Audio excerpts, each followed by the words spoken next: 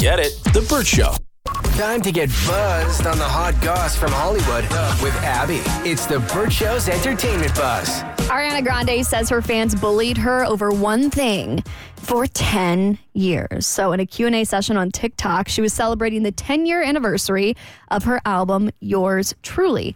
And she confessed that she had an original version for the album cover for this particular album. And fans had known about it because when she switched it up, they were not happy about it. So the one that she released is the one that we know today. It's this black and white photo. She's like looking up real sensually and the title's above her head.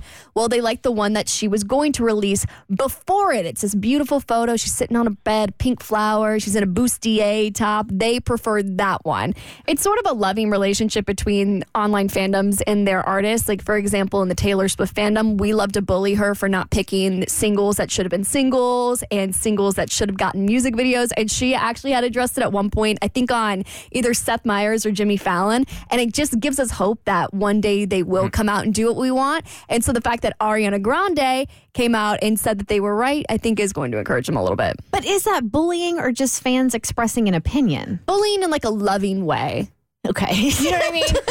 Like, for her own good. So, you know, sort of like, Isn't that what every abuser says? I'm doing this for your own good.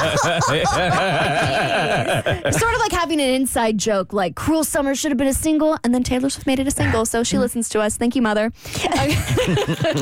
Okay, I lost my train of thought. Okay, country star Jelly Roll, he is teaming up with jails around the country. So he's currently on tour visiting inmates to encourage them that there's opportunity for a good life after incarceration. So he actually served time in his 20s, and he was arrested. He served time for aggravated robbery and possession with intent to sell. So when a sheriff out of Flint, Michigan saw that he was doing that, he's like, I got to call up Jelly Roll. We're changing the way we do cultures in the jail. We're getting them educated, trade schools, much of what you already saw down there, because I know that guy. He's doing a great job with the HEART program.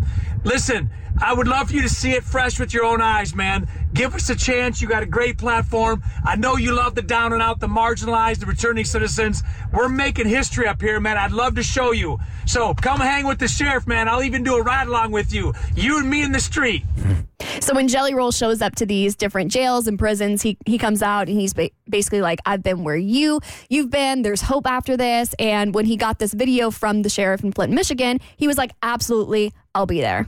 He's watched my video, he looked up some of the things we've done, and then he cut that very personal acceptance. If you're looking at a guy like Jelly Roll with face tattoos, it's literally a worldwide phenomenon. Maybe that's the one thing somebody's going to say, if he did it, I can do it. And that's why I'm doing it.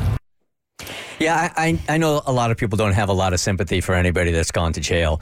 But the system is really, really jacked up. Like, I didn't even realize this until a couple of years ago. I just always assumed that if you got busted for something and you got a fine, that when you went to jail, the fine went away. You didn't have to pay that. And the truth of the matter is, when you get out, you still got to pay that fine. So it's a vicious circle because nobody's going to hire you because you've been in prison. You don't have the cash to pay your fine. And then you end up back in the same system that got you in jail in the first place. So it's kind of this vicious cycle that I don't think a lot of people understand and don't have a lot of empathy for. Yeah, and I think people have such blinders on, and we only see life through our lens and what we've experienced as a person. So I know people make fun of me for watching like the first 48, et cetera, but from watching that, like, there are things that happen in a person's life to lead them to make those bad decisions and to make those mistakes that get them incarcerated. So if you've never experienced a life like that, it's hard for you to understand how people can do some of those things. But knowing some of the backgrounds and why people get to a certain place to do that, I think lends a little more empathy and wanting them to be able to turn their life around in prison or in jail and to give them the second chances they deserve, because life hasn't been fair to them in a lot of cases. I think a lot of people live in black and white land. Like, either it's right or it's wrong. Yeah. And you did wrong, so you should pay for it, and you shouldn't have any empathy whatsoever. It's really interesting, too. They also have to pay parole fees when they get out as well. So you're stuck in this system where now you're out, but nobody wants to hire you because you're a convicted felon, but you own all these fees, and that's why the recidivism rates are so high. But if you look at like countries like Sweden, they work on rehabilitating their prisoners and letting them be members of society again and giving them the tools. skills. I think that's really cool. Yeah, I think that's why Jelly Roll was so excited to go to that program specifically, because that's what the sheriff had talked about how it's more about rehabilitation than discipline. For more stories, head to thebirdshow.com, click eBuzz. Get it? The Burt Show.